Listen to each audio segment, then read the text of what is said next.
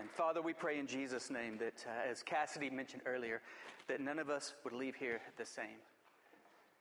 Lord, life, fullness of life, is to love you with all of our heart, soul, mind, and strength, because we are saturated with the truth that you first loved us with all of your heart, soul, mind, and strength.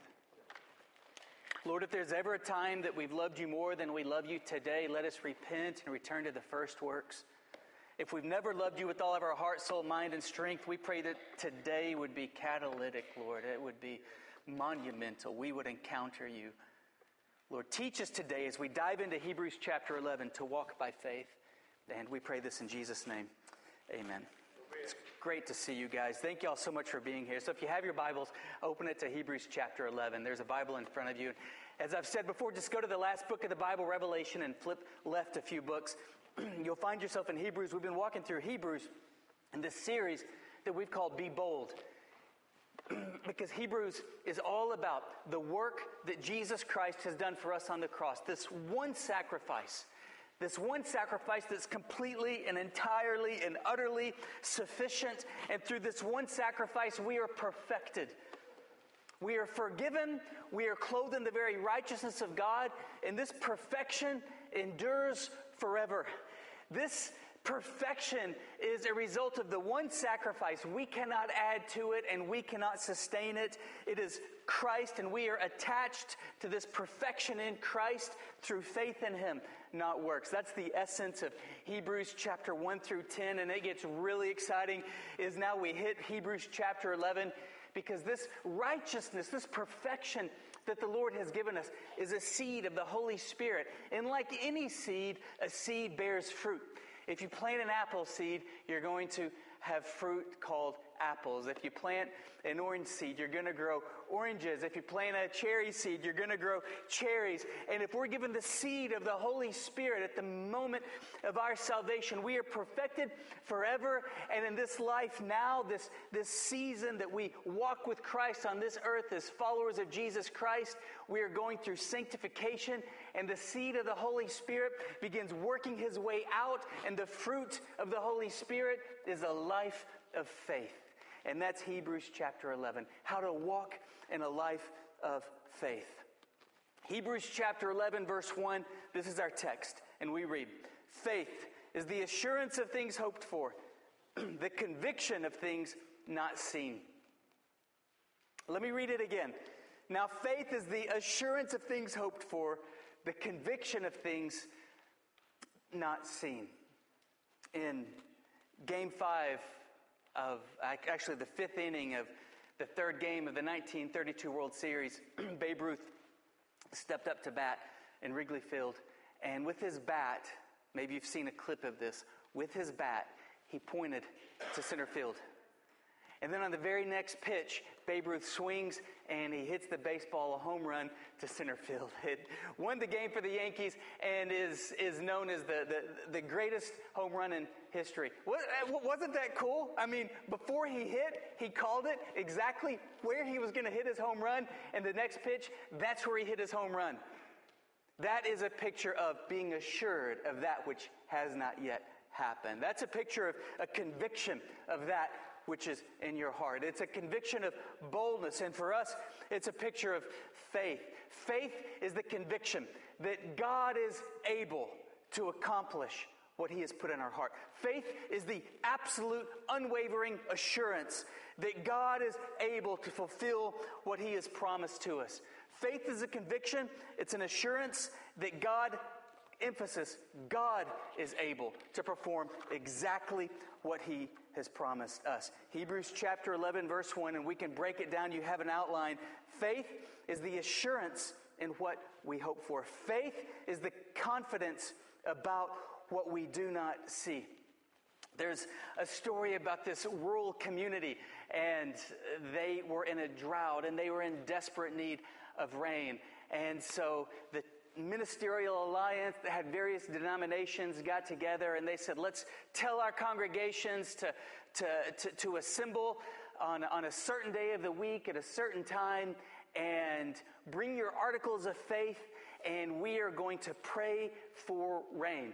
Well, so at the appointed time, the entire town showed up representing their various denominations, and they had their articles of faith, their symbols of faith. The Catholics had their rosary beads. The Baptists came with their Bibles. The Charismatics came with their tambourines and their banners. And they prayed and prayed for rain, and it didn't rain. No rain, not even a cloud. And so they all left discouraged. Well, this little girl in the town, she got the time wrong. So about an hour after everybody else left, she showed up with her symbol of faith, and she began praying. And as she prayed, the sky grew black with clouds, and the wind picked up, and then it started pouring down rain. And then she held up her symbol of faith. It was an umbrella. And that umbrella was the assurance of her faith. It was the conviction that what she prayed for would come about. You see, everybody had action that day, but only one had assurance. Everybody kind of showed up in their religious activity with a sense of showmanship, but one person had substance to their faith. Everybody had motion as they engaged in their religious activity, but she had conviction. And nothing pleases God more than when we walk in a conviction, when we walk in assurance that what God said is going to happen is about to happen. And there's no other way to please God. Let's look at Hebrews chapter 11, verse 6. Faith. Hebrews 11:6. And without faith, without this assurance that what hasn't happened yet is going to happen because God has whispered it to our heart, without this confidence that what we only see in our heart is about to be seen with our eyes because God is faithful, without this faith, it is impossible to please God. It's impossible to please Him. It doesn't matter how much activity, how much commotion, how much religious showmanship that we may have. If we don't have the assurance, the conviction, the confidence that God is going to perform what He said He was going to perform, then it is impossible to please God. It's impossible to please God with a whole lot of religious activity, but without conviction, without a deep, heartfelt conviction that God is going to accomplish what He whispered in our heart. Without faith, it is impossible to please God. For whoever would draw near to God must believe that He exists. And watch this, that He is a rewarder of those who diligently seek Him. So we see that this faith, this assurance, this conviction, this confidence, it brings a smile to the heart of God. And do you guys want to live a life that pleases God? Do you want to stand before God one day and hear Him say, "Well done, my good and faithful servant, in whom I am well pleased"? Do you want to bring joy to the heart of God? I know that God is immutable, He's unchanging, He's entirely self-sufficient within the fellowship of the Trinity. But did you know that we can still affect the heart of God? The Bible says that when one sinner repents, there's joy in the presence of the angels. Who's in the presence of the angels? Jesus. We can bring Jesus joy. The Bible says that God is a jealous God. When we allow things to come in between us and our relationship with God, we kindle God's jealousy. We can kindle God's anger. We can kindle God's joy. We can bring a smile to the heart of God. The one who loved us and gave Himself up for us. We can bring peace and joy and a smile to the heart of God when we walk by faith. And anytime we have this assurance, this conviction, this confidence that God is going to do what God said He was going to do, even if that confidence is inconsistent with our feelings or our circumstances. In fact, especially if that confidence is inconsistent with our feelings and our circumstances, when we have this confidence that God is going to do what God has whispered in our heart, it brings a joy to His heart. And He smiles upon our walk of faith. And this walk of faith will always produce verbs. This Hebrews chapter 11 is called the great chapter of faith, or the hall of faith. And if you read through it and you just circle or you underline all of the verbs, look at how this conviction, this confidence that people had that God was going to do what He said He was going to do, even though what He said He was going to do was inconsistent with their circumstances or contradicted their circumstances and contradicted everything that everybody said, when they still had a conviction that God was going to come through because God is faithful, because God cannot lie, it produced verbs in their life.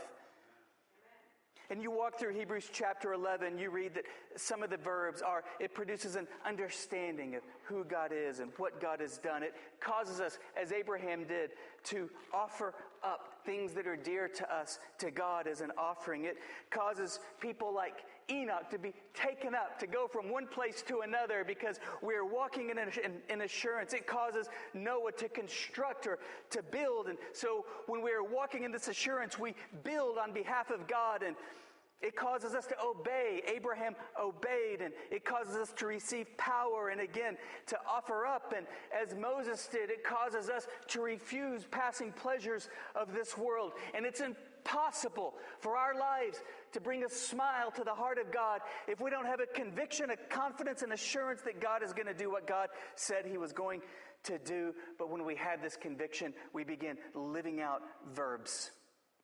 Faith brings a smile to the heart of God, but not only that, the life of faith is richly rewarded by God.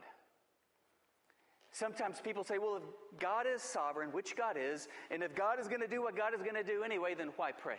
If God is going to do what God is going to do anyway, then why have faith? Because God is not going to do what God is going to do anyway. God is going to do what God is going to do in response to our faith. And when God sees a life that's being lived out with the verbs of faith, He richly rewards those steps of faith. We read it in Hebrews 11:6. Without faith, it's impossible to please God, and God is a rewarder. There it is, right there. He rewards those who seek Him. So God is not going to do what God is going to do anyway. God is going to reward us and bless us in response to our placing faith in Him and seeking Him and living out these verbs. And what does that reward look like? I don't know the details of it, but I know this much. You won't be disappointed. And I know that when God responds to our faith and He rewards our faith, not only will you not be disappointed, but it will exceed anything that you would dare ask or imagine. It is more than you could think or ask or imagine. It'll either be in this life or the life to come. But when God richly rewards our steps of faith, it brings a smile to His heart. And those rewards are going to be more than we imagine. But know this, the rewards are His business. The responsibility to walk by our faith is our business.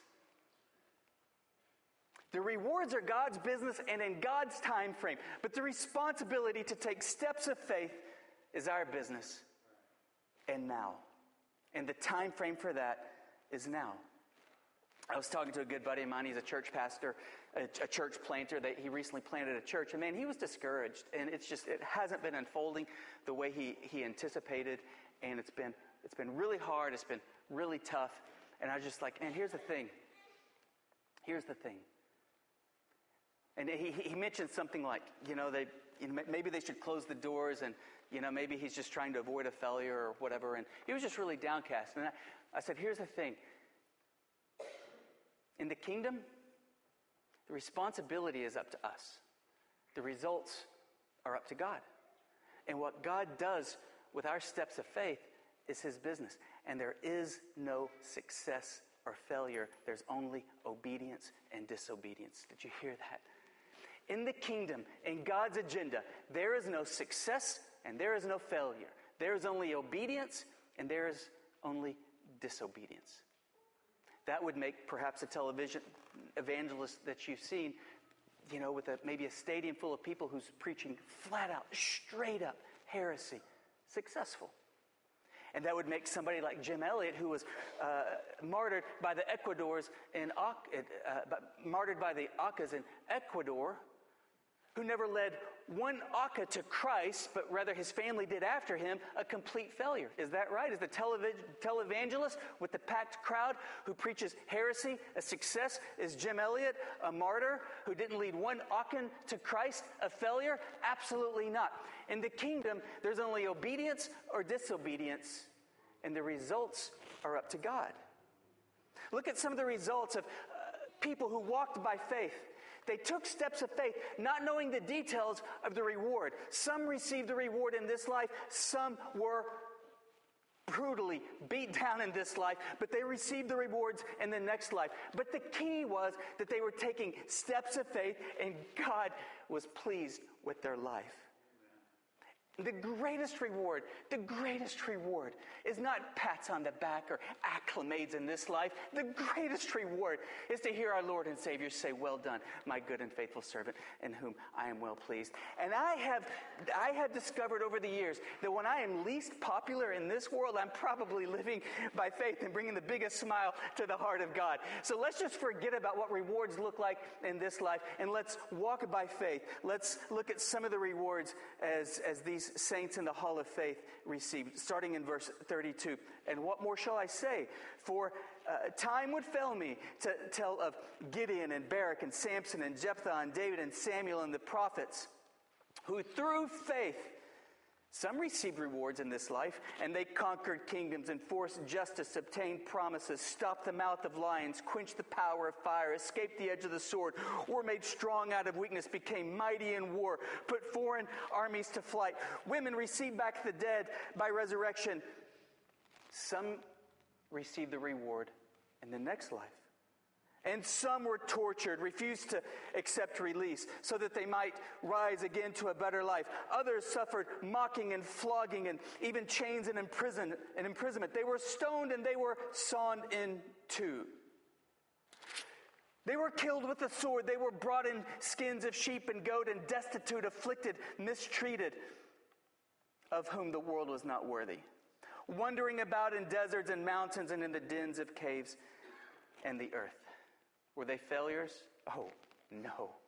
They were obedient, and they received a rich reward in heaven.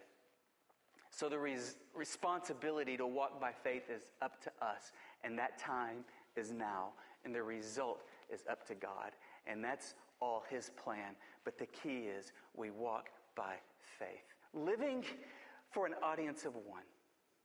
We had a staff member at one time, and we were sending him out to Florida to start a church. And man, he served our church well. He's a great brother and faithful and loyal, and modeled Christ to our church family. And so he was going out to start a church in Florida, and we all stood up and gave him a standing ovation and on his last day here.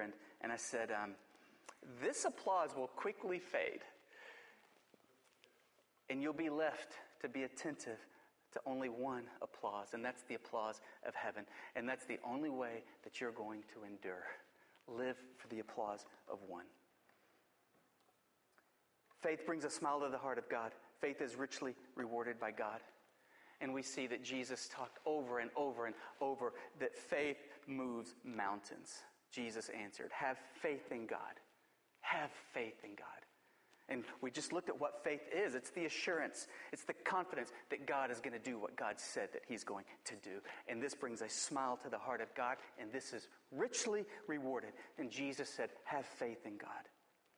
Truly, I tell you, if anyone says to this mountain, "Go, throw yourself into the sea," and does not doubt in their heart, but believes what they say will happen, it will be done for them. Therefore, I tell you, whatever you ask for in prayer, believe that you will receive it, and it will be yours. When you pray and believe it's going to happen, or when you pray and don't believe it's going to happen, either way, you're probably going to be right. Because God responds to our faith. Which is why it's so important that we exercise our faith and we grow our faith, we mature our faith. And you say, "Well, I don't have a lot of faith." Did you know faith is like a muscle? And faith can be exercised and nurtured and grown. And when we develop our faith, then it grows and our steps of faith increase. And God, His joy over our life is ever increasing. And we grow our faith by reading the Bible every day. Faith comes by hearing, and hearing by the Word of God. And I know I absolutely belabor this point, But if you're joyless, and if you don't have a lot of faith, and if you've got a lot of anxiety, and if you're always fretting and worrying and don't have a lot of the love of Christ in your heart, listen, it's because you're probably neglecting the Word of God on a daily basis.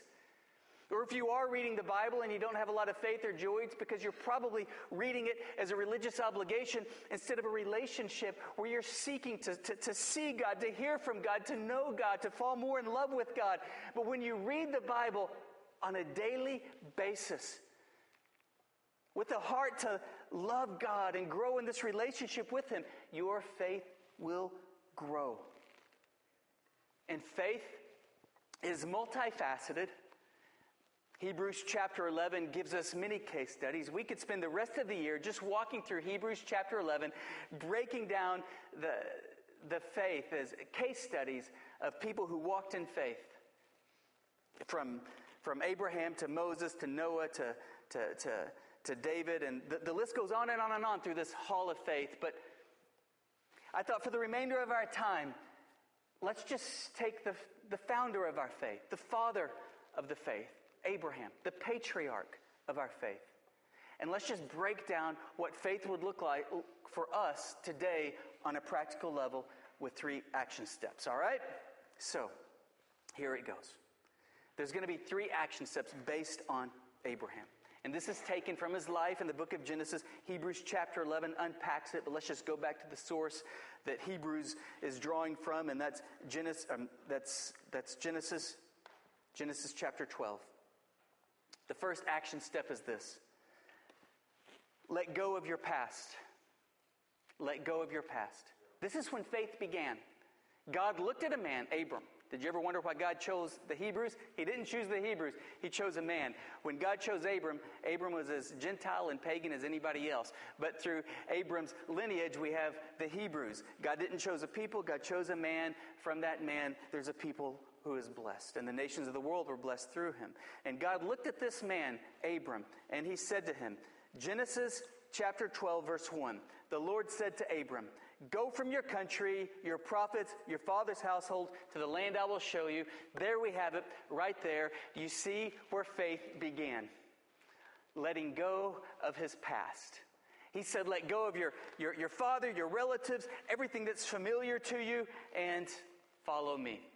Isn't that what Jesus told his first disciples? Leave everything. Your father, your livelihood, everything. Come on, follow me. I'll make you fishers of men. It's not always so easy to leave our past, isn't it? Is it? But we leave our past, and here's the key to leaving our past in a manner of following Christ in faith. We leave our past by trusting Jesus Christ and the power of His resurrection to redeem it and to make all things new. That's how we leave our past as we follow Christ. We leave our pasts by letting go of our past sorrows, trusting that Jesus Christ, through His resurrection power, will turn our past sorrows into our greatest blessings. This is how we let go of our past.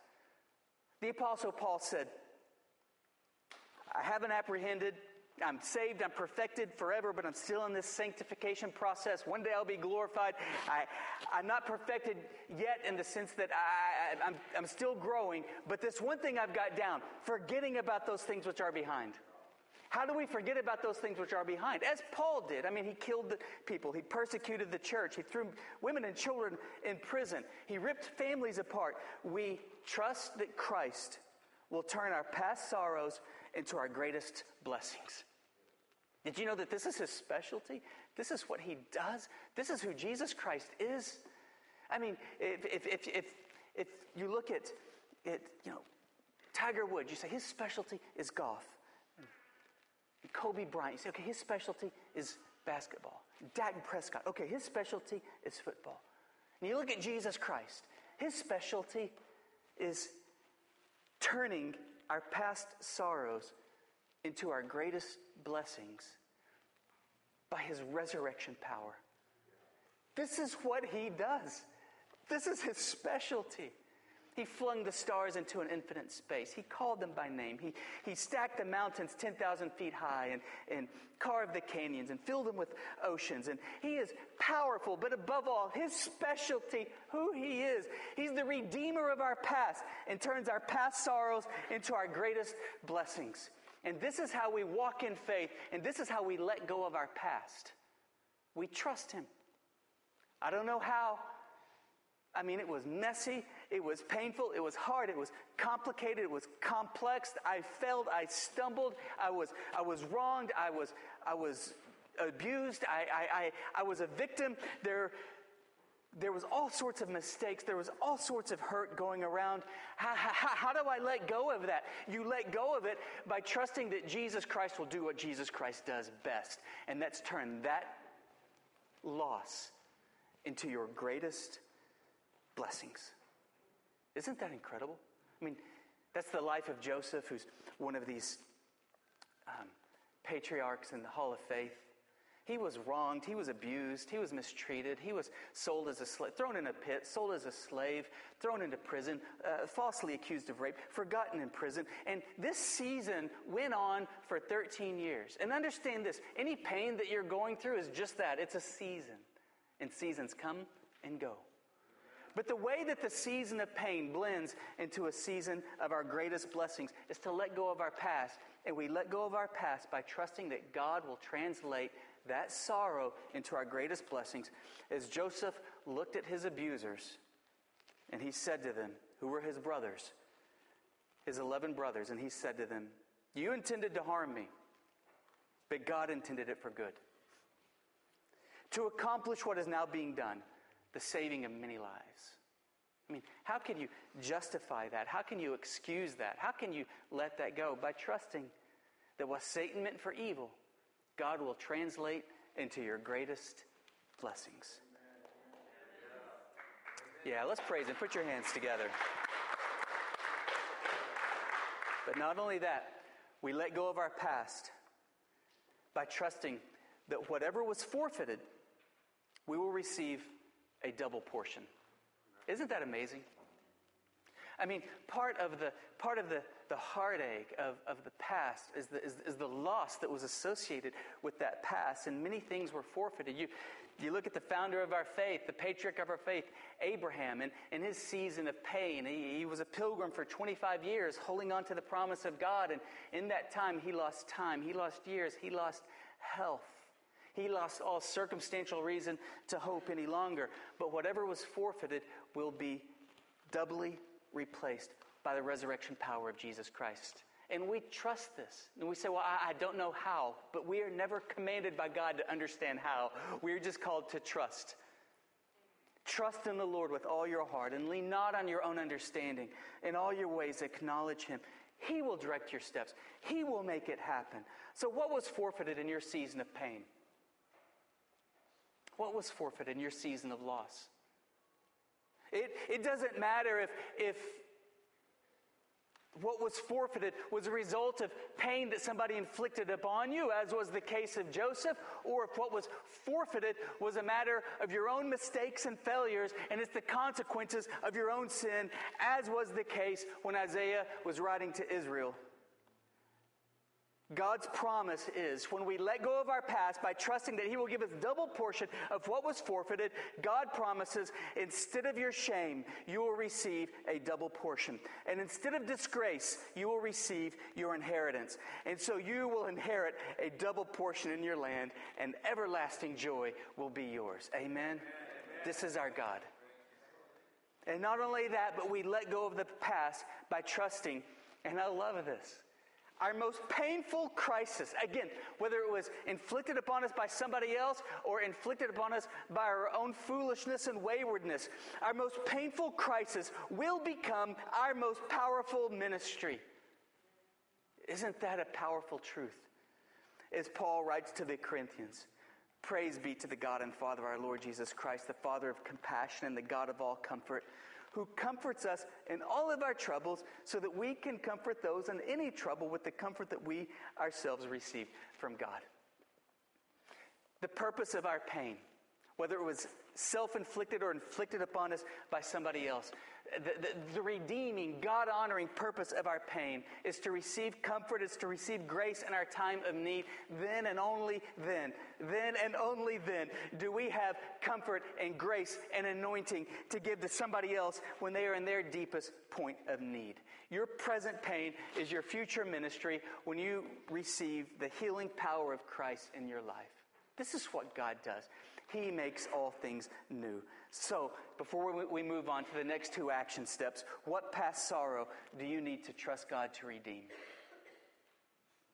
What past sorrow do you need to trust God to redeem? What past sorrow are you still holding on to?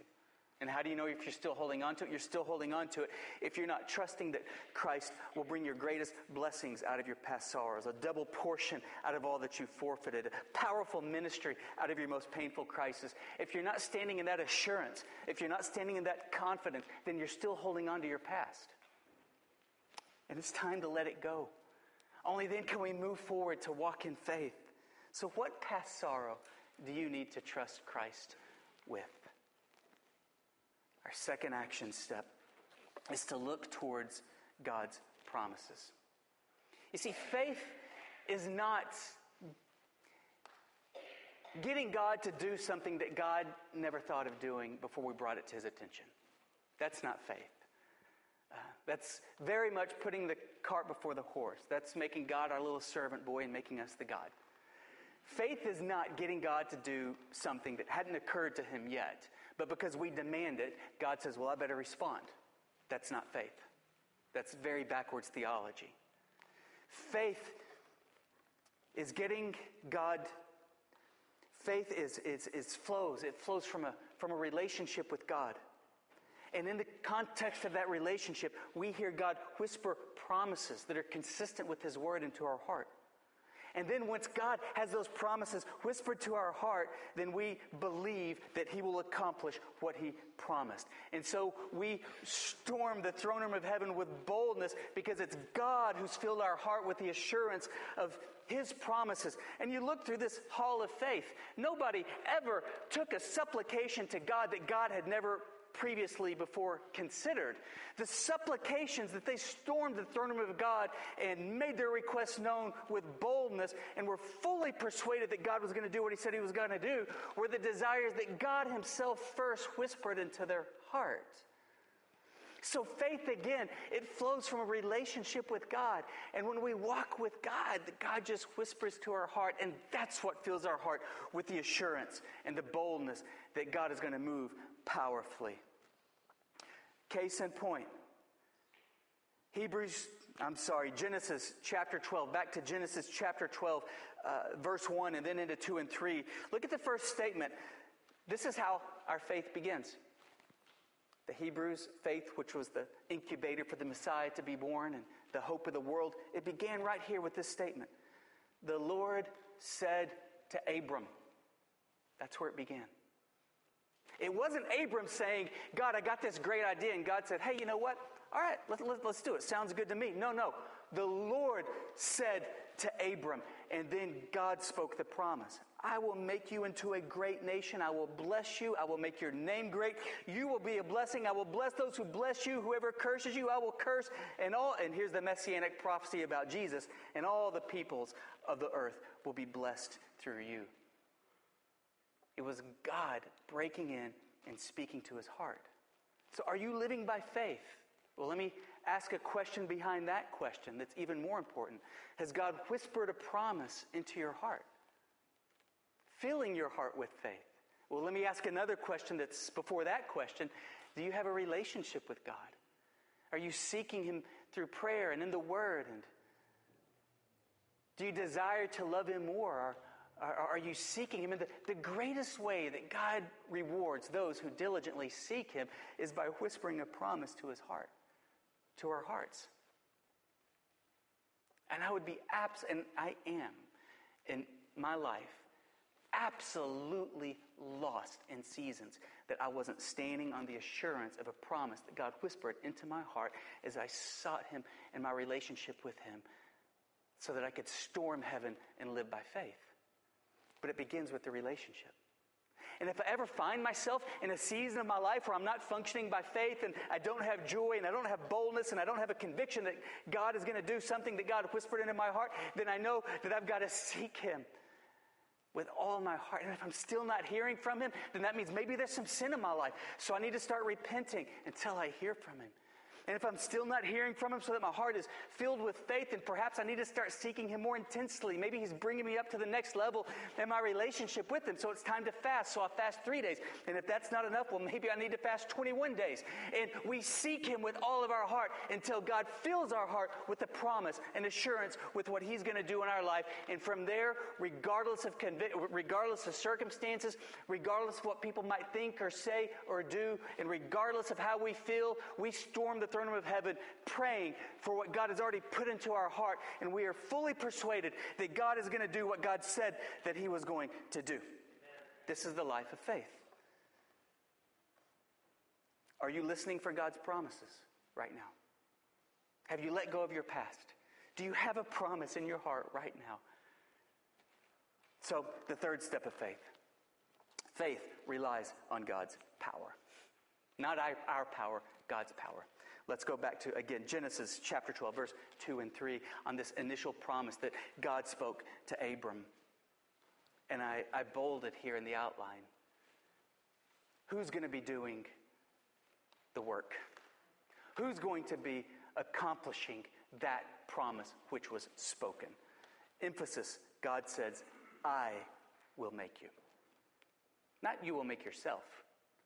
I will make you into a great nation. And I will bless you. I will make your name great, and you will be a blessing. I will bless those who bless you, and whoever curses you, I will curse. And all the peoples of the earth will be blessed through you. Who accomplishes the promises that were poured into our heart? God.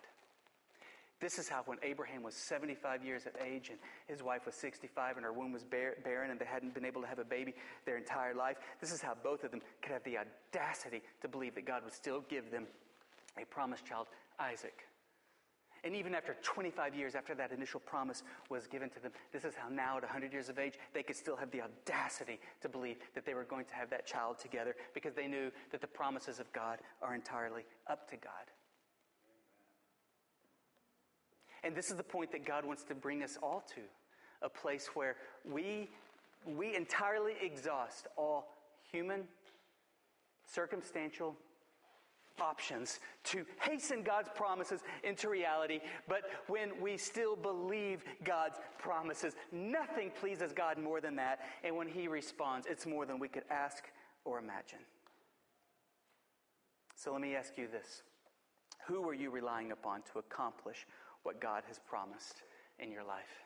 Yourself, others, or are you relying upon God? So Cassidy, if you would come on up, and if you would stand with me, please.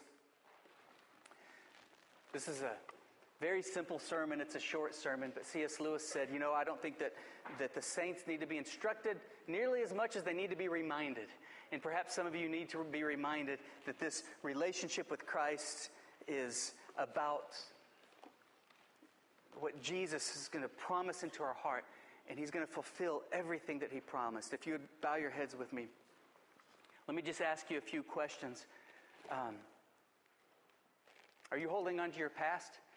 Is there some pain in your past that you're still holding on to? Maybe you're beating yourself up over that every single day. Or maybe you think that you're doing God a favor by not allowing your heart to be fully alive with joy. Or maybe you think that you have to cower down and walk in timidity because people around you know you maybe a little bit too well, and who are you to be bold, and who are you to have joy, and who are you to act like a real Christian? So your whole Christian walk is timid. Do you need to let go of your past? Maybe somebody has wounded you, maybe somebody has wronged you, and man, you're holding on to it. Here's how we let go of our past. We believe that Jesus will give us beauty for ashes by the resurrection power. He'll redeem our past. He'll make all things new. This is what Jesus does. And whatever was lost, whatever was forfeited in your past, whether because you were a victim or because you were foolish and wayward, whatever was forfeited in your past, you will receive a double portion when we walk in faith toward God. Do you need to receive that? Do you need to let go of your past? I just want to pray for you. Just raise your hand and I would like to pray for you. Amen. Amen. Amen. And now I just want to ask you, before I pray for you, are you looking toward God's promises? Do you have a promise in your heart? Is your heart filled with some promise? Then maybe you just need to go back to the basics and remember it's about a relationship. Perhaps you're religious, perhaps you're ethical, perhaps you're moral, perhaps you show up for church, perhaps you tithe, perhaps you lead a home group, but that can all be just commotion. What God wants for you is to walk in conviction. That can all just be religious activity. What God wants for you is to be fully persuaded and have the complete assurance that God is going to accomplish what He's poured into your heart. Do you have a promise in your heart? Has God spoken a promise into your heart? And maybe you just need to go back to the basics and seek Christ until He pours a promise into your heart and fills your heart with hope based upon, through His Word and His character, what He wants to do in you and through you. Because until you have a promise in your heart, you're always going to be indecisive.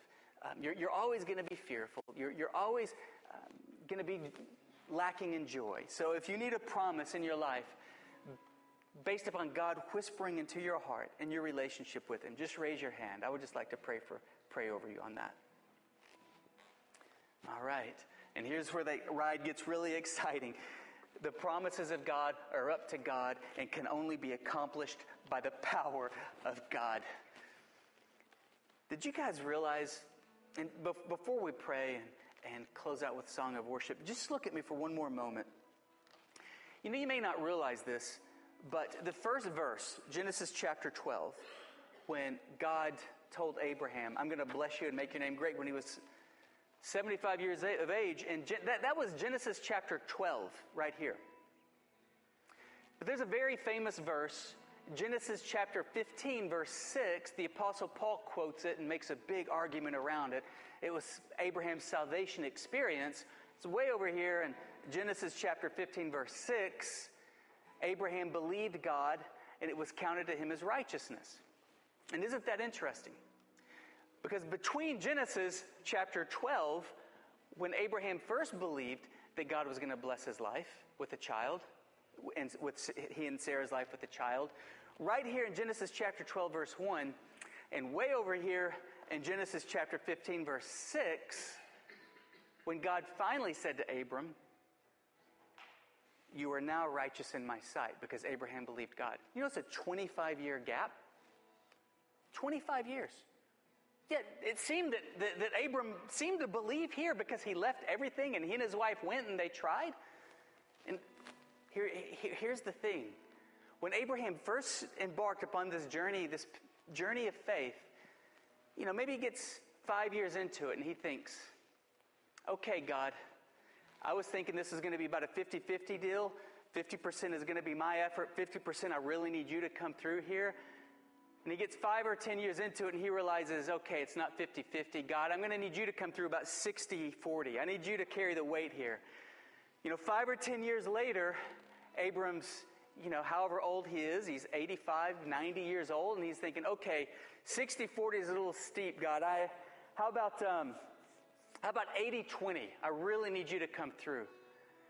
You know, but it was after Abraham lied, after he tried, after he failed, after his body was completely hopeless of having a child. Genesis chapter 15, verse 6. Abraham's 100, his wife is 90, and finally God says, do you still believe the promise? Look up at the stars and count them. You can't, can you? So shall your offspring be. And Abraham said, okay, God, okay. But it's going to have to be 100%. And I bring nothing to the table. And he still believed.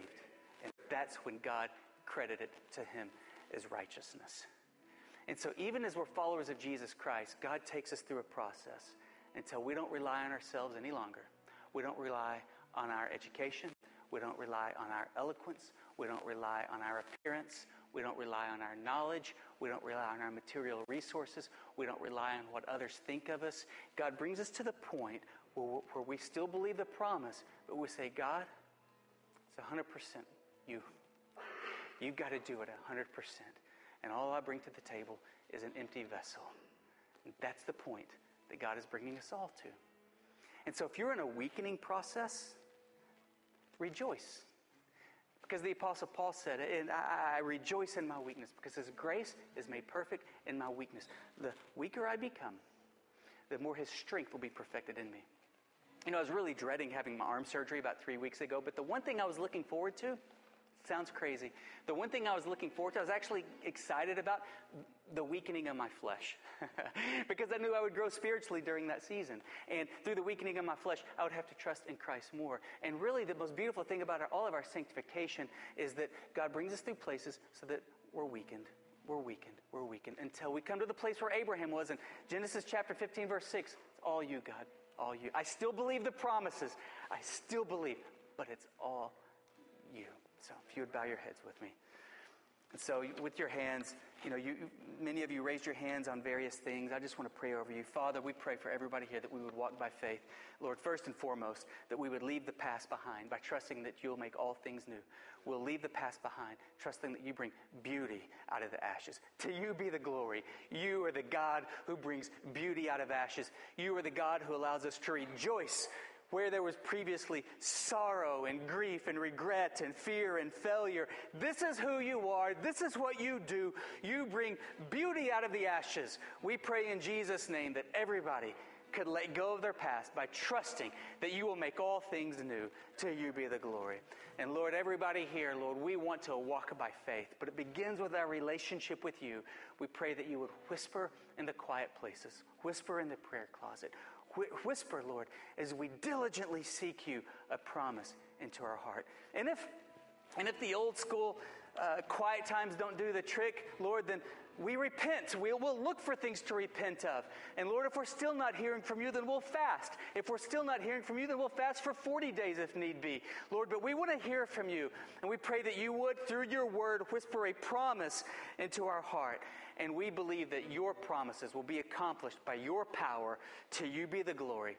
In Jesus' name, amen. And guys, let's just respond with worship. And this is a closing song, and let's just respond to Christ through worship.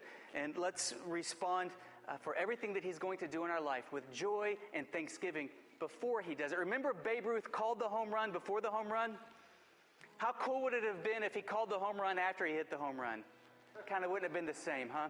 And in the same way, if we thank God and praise God before the promise is fulfilled and before the prayer is answered, it's kind of not faith. Let's thank him in advance now for what he's going to do, how he's going to make all things new. And so let's just thank him through this time of worship.